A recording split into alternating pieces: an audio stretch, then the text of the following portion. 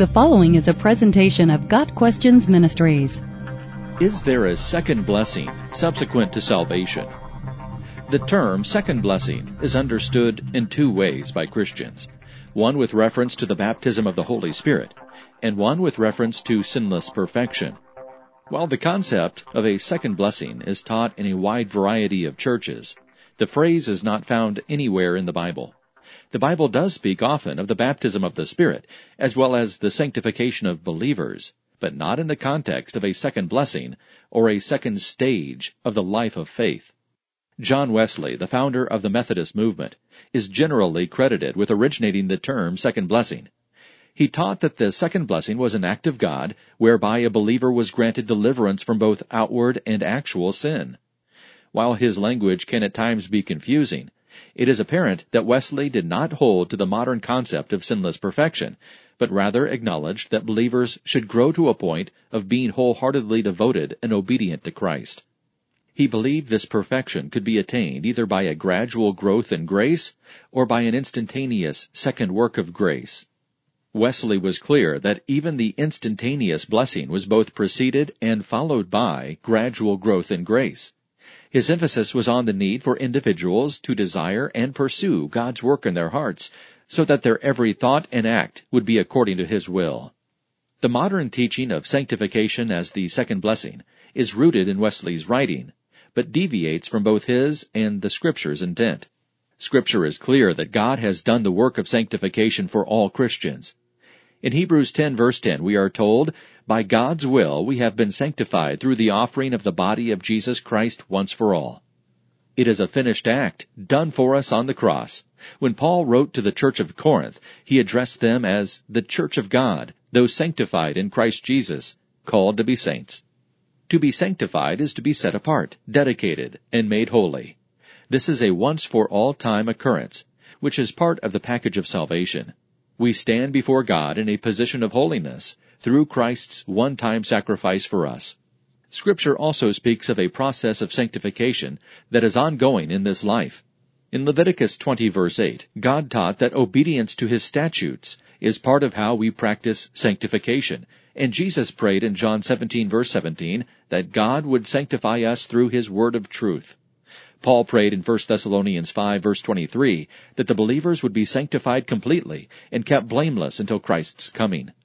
These passages all refer to the ongoing process of growing to be like Christ, sometimes called practical sanctification. It is not a second blessing, but a fulfillment of what God started when we received Christ.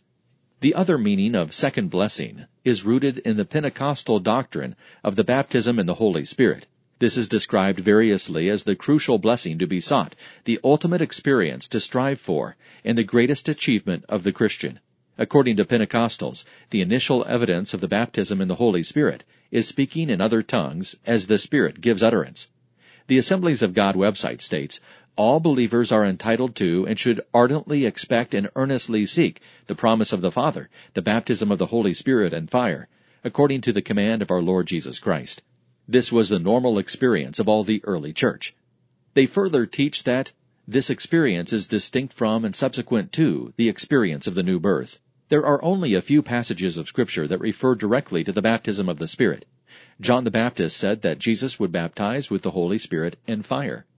And Jesus told the disciples to wait in Jerusalem until they were baptized with the Spirit.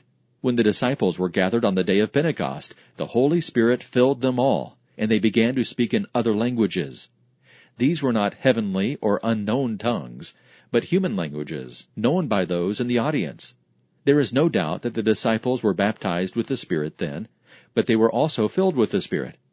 In Acts 1 verse 8, Jesus told the disciples they would receive power when the Holy Spirit came upon them, so they would become witnesses to the world. The filling of the Spirit is found many times in Scripture, and always refers to an endowment of power to accomplish a task. The Spirit came on Samson, in Judges 14 verse 6, to give him power to defeat the Philistines. The Spirit came on Mary and empowered her in the birth of the Messiah, Luke 1 verse 35. When Peter was arrested and brought before the council, in Acts 4 verse 8, he was filled with the Holy Spirit, and declared with boldness and clarity the truth about Jesus. Confusion about the baptism and the filling of the Spirit leads to confusion in doctrine. The baptism of the Holy Spirit, also known as sealing or indwelling, happens at salvation and is for all believers. Ephesians 1 verse 13. We are never commanded to seek it or pray for it. The filling of the Spirit can happen both at and subsequent to salvation, based on our responses to God. We are commanded to be filled with the Spirit, Ephesians 5 verse 18. This brings us back to Wesley's doctrine of sanctification.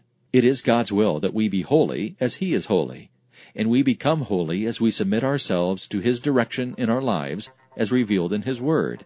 The Holy Spirit was given to all believers to indwell us, so He can assist us in obeying the Father's will. Can we call this a second blessing? Perhaps, but it is really just the continuation of that good thing He started when He sent His Son to be our Savior. Got Questions Ministry seeks to glorify the Lord Jesus Christ by providing biblical answers to today's questions. Online at GotQuestions.org.